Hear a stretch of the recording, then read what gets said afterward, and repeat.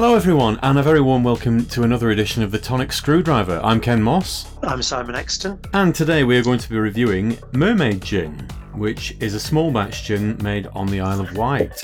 And we have some info bollocks for you.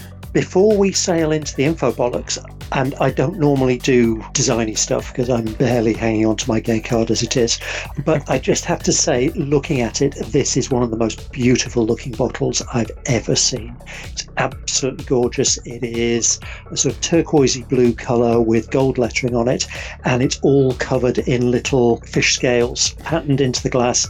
It is absolutely beautiful. My wee sister decorates her house with pretty gin bottles with lights in, and this is going straight to her. And actually I've already sent her a picture of it, and she's waiting until lockdown is down until she can get the bottle to pop lights in. She is under no illusion that there will be any left by the time I get down there.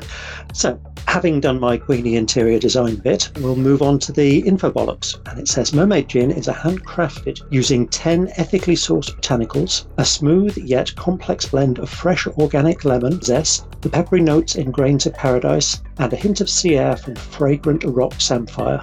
Our rock samphire, foraged from the island shores, is locally known as Mermaid's Kiss as it grows just above the sea's high tide line. We preserve the environment of mermaids by supporting marine conservation projects and by presenting our gin in plastic-free packaging, which is very nice. I'm sure it had a plastic thing that I had to break off the top to get into it, but it was only a little bit of plastic. And the info bollocks blends into eco bollocks, which I rather approve of, being a touch of the hippie.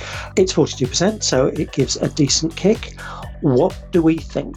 It certainly gives a kick, and I do like it very much. It's not quite 5 out of 5 territory, but this, you sent me a batch of 3 taster bottles the other day, 2 of which disappeared on the same night. It's delicious. Jesus, lad, I'm on my second full-size bottle of this because it's so nice. This is a clear 5 from me. It is really, really smooth.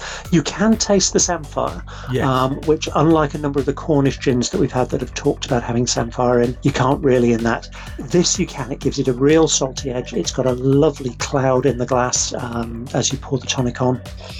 I'm getting lemon zest. I'm not getting anything peppery about it, though. No, I'm not, and I'm quite grateful about that because it would overpower the 2 major flavours I'm getting from this are the sort of citrusy lemon and the salty sea air samphire. I have tried and failed to get to the Isle of Wight a number of times, and I never felt that I'd missed out. I spent a few years in Dorset, and it seemed like the right thing to do, and then I looked at the size of the queue for the ferry and decided to go somewhere a bit closer. But I believe it's quite nice in a 1950s kind of way. Yeah, I'm going to give this 4 out of 5. It is lovely. It's one that I would happily go back to. It's not in my wow 5 territory, but it is bloody nice and highly recommended. Just before Simon launches into what I know is going to be another gush, I'll just say, as ever, we are just drinking Matron. We are just drinking this with ice and tonic so that we get the actual taste of the gin. We've had a few recently that have suggested we mix it with all sorts of things. Ginger ale is a common culprit, but it just swamps everything. Oh, God, no. And that was the Christmas gin, wasn't it? I mean, I know it's not marketed as a Christmas gin, but it is pure Christmas. But anyway, we're not talking about that one. We are talking about Mermaid Gin. It is absolutely lovely. I think this is 5 out of 5 territory, to be perfectly honest, because, there's not anything really unusual about it. But what they've blended together, they have done so absolutely seamlessly. This is a wonderful drink. It would be a shame to muck this up by adding it to anything else other than tonic.